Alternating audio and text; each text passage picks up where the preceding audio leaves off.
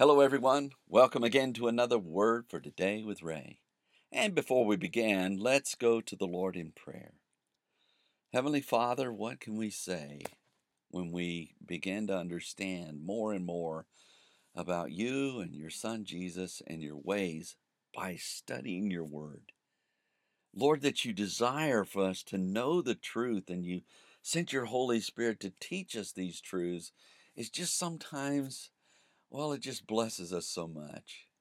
I pray today, Lord, that once again you will encourage us in this book of Esther, that you'll show us how you are sovereignly over all of the events, not only of this story, but also our lives. And Lord, as we learn your truth today, I pray you'd help us and empower us to live according to your ways.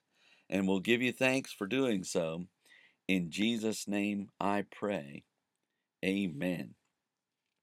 The title to today's lesson is King Ahasuerus' Tribute, and it's taken from the book of Esther, chapter 10 and verse 1. The days of Purim were set, and the Jews all over the Persian Empire would set aside these 2 days as a celebration and remembrance of the mighty delivering power of God. What would be next in the kingdom, and how would this wonderful story end? In chapter 10 and verse 1 of the book of Esther, our final chapter in the book, we learn more about King Ahasuerus' reign, where we read, "And the king Ahasuerus laid a tribute upon the land and upon the isles of the sea." The verse begins, and the king Ahasuerus laid a tribute upon the land. At first glance, we might see this as this act as a form of taxation or exacting from the people, and it could have been. However, the word tribute is the Hebrew word mak. It is pronounced like mass. It means a gang or body of forced laborers, task workers, labor band or gang, forced service, task work, serfdom, tributary, tribute, levy, taskmasters, and who were discomforted. In other words, King Ahasuerus either taxed the people or forced servants to be upon the land. We might remember that 500 of those serving in the palace of Shushan were destroyed by the Jews when they defended themselves, never mind those who were killed all over the kingdom. Nonetheless, the king felt it necessary to either tax the people or build a labor force throughout his kingdom. The verse goes on to say, "And upon the isles of the sea." The land was not the only territory over which the king of Persia reigned. He also reigned over the isles or islands of the sea.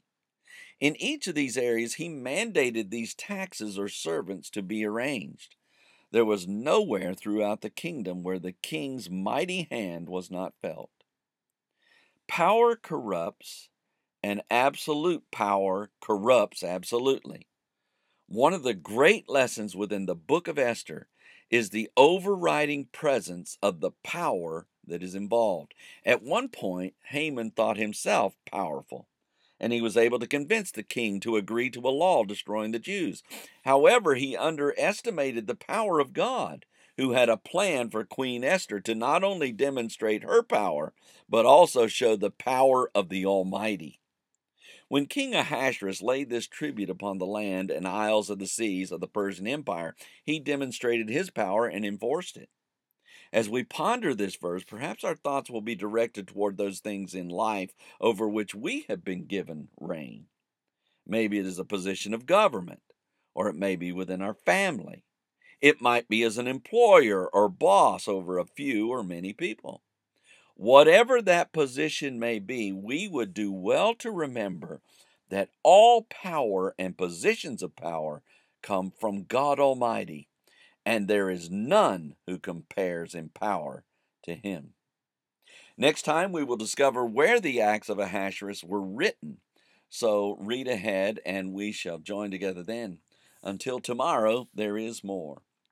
And may the Lord bless you and keep you. May he make his face to shine upon you and be gracious unto you. May the Lord lift up his countenance upon you and give you peace as you continue to study his word. In Jesus' name,